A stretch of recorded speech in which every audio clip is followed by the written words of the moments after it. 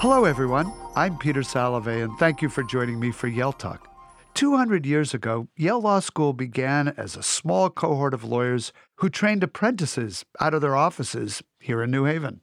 Of course, over the next 2 centuries, it developed into a pioneering force in legal education and continues to lead the charge today. As the school commemorates its bicentennial, I'm so pleased to welcome its 17th dean, Heather Gerken. Heather, one of the country's leading experts on constitutional law and election law, is in her 6th year leading the school. In the past few years, the school has launched a remarkable series of innovative programming. Among them, a new leadership program to enhance the curriculum and prepare graduates for careers across every sector. A first-of-its-kind scholarship program that provides free tuition for students from low-income backgrounds, and 2 pipeline to law school programs to expand access to the profession. Under Heather's leadership, the school also has admitted the 7 most diverse classes to date and tripled the number of veterans who are students on campus. I know she often says Yale Law School has a restless spirit that drives forward this progress. So today, I'm eager to talk with Heather about the school's rich history and her vision for its future. Heather, thank you so much for joining me on Yale Talk. Thank you for having me, Peter, and thank you for your leadership. I have served under your leadership for the last 6.5 years, and I'm deeply appreciative of all that you have done. Well, you've been a marvelous dean, and it's been great working together. As you reflect on the school's 200-year history, what would you say are the core values of Yale Law School that have remained consistent in the law school's culture, and how have they contributed to making it such a leader in the field today? I would say there are 2 touchstones for the school. Guido always says excellence and humanity. Those are our traditions. Guido Calabresi, yeah. Yep, one of our greatest deans. I also think we have a tradition of change. My favorite quote about the law school is from Grant Gilmore, and he said, "The golden age of Yale is never now. It is always in the past or just in the future if we can only do a few things right." And he closes that quote by saying, "Always close, always striving, never quite there except in memory and hope." And to me, that really captures that it's a remarkable institution, but it never rests on its laurels. Interesting. It also has this incomplete nature to it. I'm reminded of the quote from Rabbi Tarfon that we're not obligated to complete the work, but nor can we desist from it. And that does seem like the spirit of the law school very much. Well, 2 qualities that have made it stand out, particularly from other law schools, are its intimate intellectual environment and its commitment to blending theory, legal theory, but also to practice, and a serious commitment to clinics and to educating future lawyers and future legally trained leaders for our country and for the world. It's amazing how small scale it is. When I became dean, I got a chart of our classes, and most of our classes come between 8 and 25 people, which at most other law schools, that counts as a seminar. So every year I meet with every single small group, give them an hour to cold call the dean, and it really captures the intellectual intimacy, but it's paired with this extraordinary faculty. It is the most theoretically ambitious faculty in the country. They are wildly eclectic scholars, and yet we have an equally serious commitment to practice, as you say. So in law, there's always this idea, there's a practice theory divide. These are 2 different worlds. And the law school has just never believed that and has always resisted it. And so we have incredibly high-end academics who are doing real work in the world. A huge percentage of our faculty do that. So just to give you an example, Scott Shapiro, who is an analytic philosopher of such great note that he was offered the Dworkin Chair in England, and he also runs a clinic. It's just amazing to see someone who's a polymath in that way. But that is a tradition that's repeated over and over in the school. Well, let's stay with the faculty for a moment. I always say there's no great university that doesn't have a great faculty. It's the necessary condition. It might be the only necessary condition. For generations, Yale Law School has been home to some of the most prolific and accomplished scholars in the field, but you're also refreshing and rebuilding the faculty. Maybe you could tell us a little bit about that project. Absolutely. The faculty is remarkable, and in part because we have a very different philosophy of hiring. Again, the great Dean Guido Calabresi once said to me, behind every single door is an idea that has changed a field. And so if you want to damn someone with faint praise on the faculty floor, you say someone is the best person in the field. That just simply isn't good enough. We want them to change the field and to have ideas that cross a variety of disciplines. So that's the philosophy. And it makes it hard to hire. We hire carefully and rarely. We deliberate for 6 full hours. The whole faculty The whole meets? faculty. Everyone reads. There's no deference to the committee, no deference to the dean, no deference to experts. It's really the most remarkable deliberative process you can imagine. But we have been engaged in rejuvenating the faculty and to have done a bunch of new hires, including in private law, which, as you know, has always been one of our great strengths. And so we have this new generation of young private law scholars coming into the school. It's been wonderful. That's great. Is there a new hire that you're particularly excited about? Well, I'm very excited about the arrival of Keith Whittington. So Keith Whittington is the first public law conservative to walk the halls of the law school in about 40 years. And Keith is a remarkable scholar. He is an expert on free speech and academic freedom and originalism and the separation of powers. And he is going to come to the law school and run a center on free speech and academic freedom, really making the law school the center of that discussion. Certainly couldn't be better time than what's playing out in our world and in the world of universities in particular this year. Yeah, could not be better timed and could not be more important. So there are a number of new programs that have been launched under your deanship, and many of them are designed to expand access to legal education, to bolster financial assistance, but also to enhance the curriculum. Tell us a little bit about some of those new programs. Sure. They fit together in, I think, a clear way. When people ask me, what's the purpose of the law school? I say, this is a generation that's inheriting impossible problems to solve, and our job is to teach them to solve them. And that requires you to bring the best talent in the country to the law school and make sure everyone has access to it and then train them to be change makers. So one of the biggest programs that we've launched in our history is the Hearst Horizons Scholarship Program. So we have the finest financial aid program of any law school. 75% of our students are on financial aid. But one of the things we discovered as we diversified our class, particularly bringing in a lot of first-geners, is our model, which was everyone gets aid based on need, but everyone leaves with roughly the same debt load. And that really works for middle-class kids because they'll go in the private sector and easily pay it off, or they'll go into the public sector and we will pay off all of their loans. But you know this because you've been bringing in so many students into the college. For students who come from families just below or above the poverty line, they experience debt really differently. They don't experience it like a middle-class kid as an investment. They experience it as a load on their family. A burden. Huge burden. And so I remember before I became dean, during one of the very first meetings of the first generation professionals, it was in my house. And the students asked me questions that most students don't ask. Should I buy my textbooks? Should I pay the $50 a year to print out my cases? These students weren't flying home, even though it was built into their financial aid package at Thanksgiving, because they weren't going to put another dollar of debt on their family's shoulders. They were sending oftentimes money home. So these were students without a safety net. In fact, they were the safety net for their own family. And so we were the first law school in the country, not just to keep on with needs-based aid, which I'm proud to say only Harvard and Yale law schools have full needs-based aid. Everyone else gives out scholarships based outside of need on merit. And so we sent an email out one early winter morning that said, next year is on us, to about 50 of the students who come from families below the poverty line.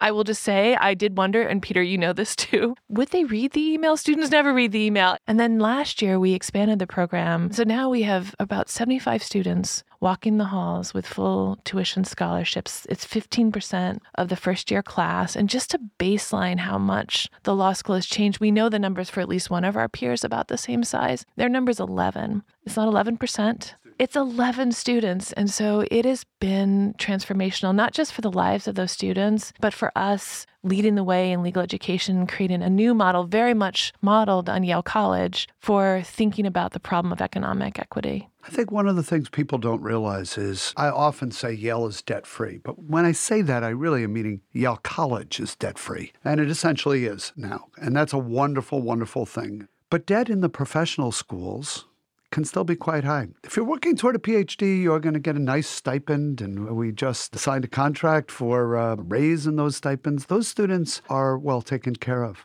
But in the professional schools, there's quite a lot of variability. The largest debt with respect to compensation after you've graduated are felt by nurses and by public health professionals. But in a field like law, where you could work in a highly compensated sector of the legal profession, The issue is, do you want to be compelled to take such a job if that's not your mission in life? And it sounds like what you're really doing is giving people choice, giving your graduates choice.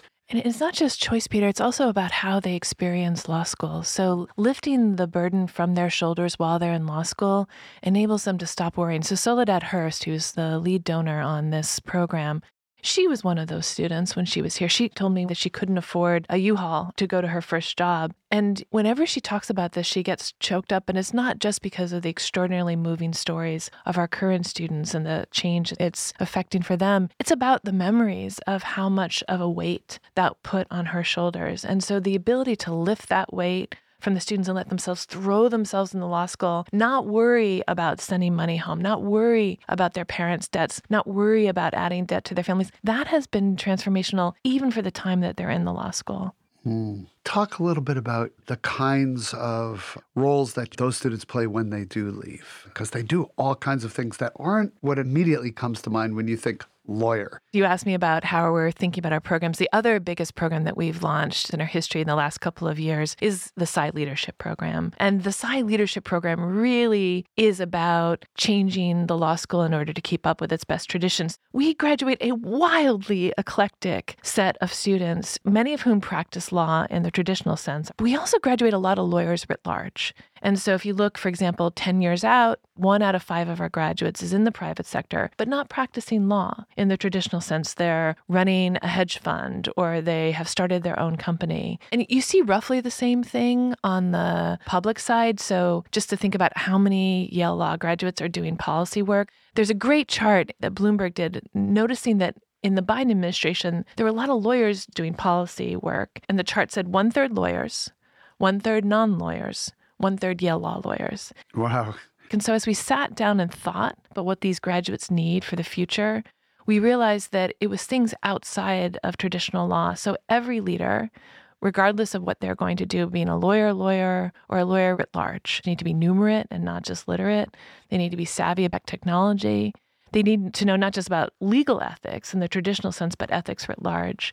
And so thanks to this extraordinarily generous gift from Joe Tsai and many others, we now have a leadership program that embeds into the bones of the curriculum non-traditional law courses. We're trying to build a mini university inside the law school to train the kind of wide-ranging thinkers that have always been part of our tradition, but really I think are even more needed as we move forward. So that curriculum sounds fascinating, but it also sounds like a set of courses that are not typically taught in a law school. So do your faculty teach them, or do you bring people in from the outside? Who actually teaches all those leadership skills? It's actually both. It used to be if the deputy dean came to me and said, Heather, we need to buy out some faculty time to bring someone in to teach, it better be civil procedure or some course that we absolutely need, because as you know, law professors are expensive. And so now we have the ability to bring in the best professors from all across the country in any field. At some point, when we were thinking about a statistics course, we were looking to someone who actually won the Nobel Prize. So we're keeping our standards high. That's on good. this front. That's good. And do they do full courses or workshops? All of those things. Depending on what it is they're teaching, we do both full courses and we do smaller courses, which are called reading groups, which are a little bit looser, not graded in the same way. But I've been teaching one, and the ethics of leadership, and it has been phenomenal. So last year, Tim Geithner came and talked about leading in crisis post-2008. Deval Patrick did something on the Boston Marathon bombing. Fatima Goss-Graves, head of the National Women's Law Center, talked about what happens when the bottom falls out of your organization because it changes fundamentally after the Dobbs decision. So those were amazing courses for the students and really important for their development. This conversation is reminding me, you're the Yale Law School. When you issue an invitation, people show up. They want to be there. They want to teach those students. They want to be in that wonderful intellectual environment. It is such an intellectual feast, I think is the phrase that is often used to describe it. And it makes it so easy to recruit people. Most times, when you're recruiting someone, you say, come talk to our great faculty. But our students are endlessly interesting. And so the intellectualism of our students is also really a selling point when I recruit others. Well, at the beginning of this podcast, I said you can't have a wonderful university, in this case, a top-notch law school, without a top-notch faculty. That's the necessary condition. But it is also the case that you can't attract a wonderful faculty if they don't get the opportunity to teach terrific students. And that's part of the equation, too. It really is. It's also just the freedom. We are teaching wide-ranging thinkers. And so we're not bound by a particularly narrow conception of what it is. When I was on the road my first year as dean, an alum took me aside and said, Heather, you're going to keep Yale weird, right? We are the only school that has taught the Book of Job with enormous seriousness. In some ways, it's a humanities-based approach. It's like a liberal arts education. The aim is to teach people to think and to be critical and thoughtful and analytic and ethical. And those values can be taught in lots of different ways. The Book of Job, is that on the bar exam? It is not yet. But nonetheless, we will defend to the death the importance of taking courses like that. That's great. So one of the other things I really wanted to get to with you is veterans. We are seeing a big uptick in veterans at Yale University generally, but probably no place has focused more effort on recruiting veterans to its student body than Yale Law School. And I bet that was intentional, and maybe you can tell us a little bit about it. It's been the work of my heart. We now have in our first year class 7% of the students are veterans, which is an astounding number. We have so many veterans that we have veterans who come from Space Force and the Coast Guard, which, Peter, I know you know that's a little bit on the rare side. So it's a really wonderful community. And we did it by working on scholarship support. That has been really important. Working on building the community and then providing them the education that they're going to need for their futures. And one of the great attractions has been our Veteran Services Clinic, which does astounding work. So veterans are able to bring class actions like every other American citizen because of our students. When that clinic started a few years ago, the students looked around and said, how come vets can't bring class actions? And someone told them, well, it's because that's how it's always been. And you know my students, if you want to tick off a Yale Law student, that's a good answer. So the students mapped out the strategy, wrote every brief, argued every case, did every press release, and a victory that was termed seismic by one of the members of the court. They won the right for veterans to bring class actions. And right now, they are in the midst of just extraordinary work on behalf of veterans who are not honorably discharged because of PTSD and the like. And so they have been lawyers for nationwide class actions for every major service branch, bringing extraordinary settlements to ensure that veterans get the benefits that they're entitled to. It seems like there are also some side benefits to having so many veterans in your student body. So, for example, they're older, typically, than the average student, at least I expect they are, and have a lot of life experience that may be different than those who have pretty much stayed on an academic track. Politically, I suspect there's a lot of diversity among the veterans. Is all of that true? It is all true. And they bring a sense of perspective that I think is extraordinarily important. It's easy, I think, for younger students to kind of get roiled by what's going on. But I remember talking to one of our veterans who'd been 3 tours in Afghanistan, and I asked him how things were going, and he said cheerfully, "No one's shooting at me." And it was a joke, but it actually really captures something about their steadiness, their leadership, their maturity. Their perspective. Right. They have served our country and they have led. And those things matter enormously, not just for their intellectual experience, but for their peers to learn from them. So I can't tell you how great it has been to be the dean who helped make this happen, because it's one of the things I'm proudest of. It's a great accomplishment. I feel the same way about our welcoming back ROTC to campus and having Navy and Air Force ROTC students. They are the same age as their fellow students, but they're also different in the way they think about the future and think about the world. I'm not always a fan of rankings, but the one ranking that I am totally willing to endorse is that Yale is actually the best place for veterans in the country, and having my veterans be welcomed into a larger community. I'm with you on rankings. I'm not a huge fan, but I will say I let people know when we were ranked the best campus in the country for veterans, I was proud. It's a wonderful community. Oh, it's great.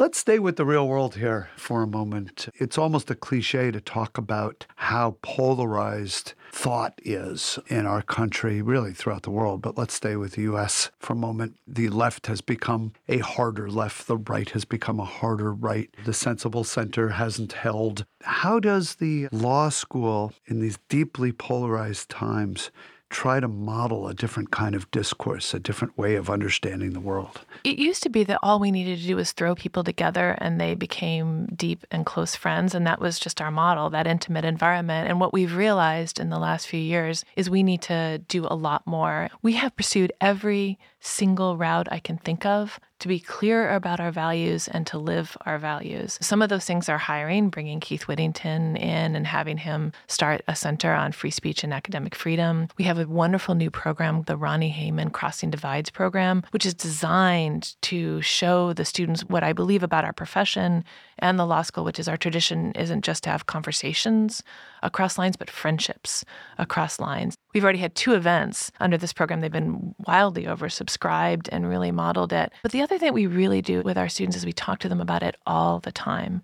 I start the orientation by telling the students, it is not enough just to respect free speech. That is a bare minimum. What we expect from you is to engage with others, to acknowledge and respect their good faith, to change your mind. You can't be a lawyer, and in my view, you cannot be a citizen if you don't understand what is most honorable about the commitments of the other side, and also know deep in your heart what's weak about your own position. And that's a value of lawyering. And to my mind, that's a value of being in a scholarly environment. Every year I ask the faculty to begin the year by talking about these values on the first day of class. I send out a note to all of our students. These are our values handed down from generation to generation, and it is up to you to preserve them. So we have been crystal clear about the importance of this, not just for being a lawyer, but for existing in this world. You are not going to change anything by jeering from the sidelines. You have to be able to compromise and to get things done. That sounds exactly right. I try to reinforce that message, particularly when I talk to undergraduates, the importance of listening, the importance of intellectual humility, the willingness to change your mind. I always say, why would you come to Yale if you already know everything? If your positions on every issue are solidified? What possible impact could we have in providing you an education if you're that certain? And to just get people to think about a time in their lives when they might have changed their minds, and to bring that willingness, that flexibility to college as well. Well, I remember an event that you hosted with one of our graduates, Mark Allen, and Mark said, a great education should make you humble. And I think that's what we really aim for. Coming out of school, knowing what you don't know, not just knowing what you know, I think is very important. As we come to the end of our broadcast, let me focus a little bit more on you, Heather. You're still teaching, even as a dean. You run a clinic. Tell us a little bit about what you do. I don't mean as dean. Obviously, that's what we focused on. I mean as an educator. I wanted to keep my hand in teaching, so I teach a clinic. In most law schools, clinics can be places where you learn to lawyer, you learn to file a brief, you learn to represent a client. Clinics at Yale Law School are different. They are of a scope and ambition that I think is unknown at most other places. So our students do work that's sort of the work of a lifetime. So just to name some of the things my students have done, they got to work on the same-sex marriage case at trial. Their first case made the cover of Business Week. They do consumer protection work and all kinds of really wonderful things. The most recent litigation in the opioids case came through our clinic, which was really fantastic. So we work with the city of San Francisco to do affirmative litigation. It's a chance for students to see what it means to be a government lawyer. The reason I love it is that you get a chance to watch students put their superhero capes on. They get a chance to be lawyers. And to watch that development over time, it just fills up the gas tank. So that's why I do it. I also think it's important, given the practice theory divide, that the dean of Yale Law School, widely known as the most theoretically ambitious law school in the country, also teaches a clinic. Our profession believes in service, and we are training a generation to serve. There's a certain down-to-earth aspect of that must help when you're thinking about theory. Exactly. Theory informs practice, and practice informs theory. And one of the real differences between us and other places is the clinics aren't hived off as a small part of the school. So students go back and forth between them. Faculty go back and forth between them. We really model the idea that the deep intellectualism of the place is completely synergistic with the practical impact that our graduates have when they leave here. It's a wonderful philosophy. And it does bridge a divide that you see in so many fields. The whole idea of theory is to provide generalized guidance for practice. And the whole idea of practice in a law school is not just to have a positive impact on the world, although that certainly is true, but also as a feedback loop so that your theory changes, right? Yep, exactly right. We never set out to create this, but our academic faculty found their way into the world. And so a huge number of them are doing work in the world and finding it as stimulating as the work that they do just behind their desks. You know, there's an old joke, and I think economists are the one who tell it, about some new idea that has had a wonderful impact. And they'll say, well, it clearly works in practice, but does it work in theory? And, I think that's a self-awareness that it's important that theory reflect utility utility in actual application.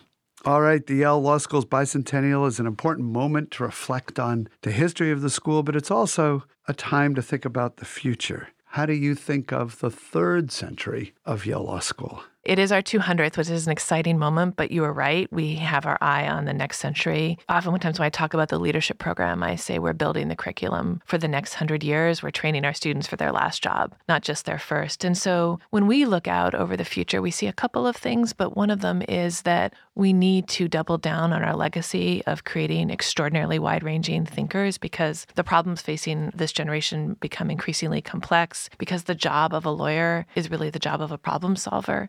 And so we're really thinking hard about not just a traditional law curriculum, but a curriculum that looks more like a college. And that's what we are going to need to prepare our students. This is also a chance for us to lead. So creating the leadership program, creating the Hearst Horizon Scholarship Program, we don't just want to change the law school, we want to change legal education.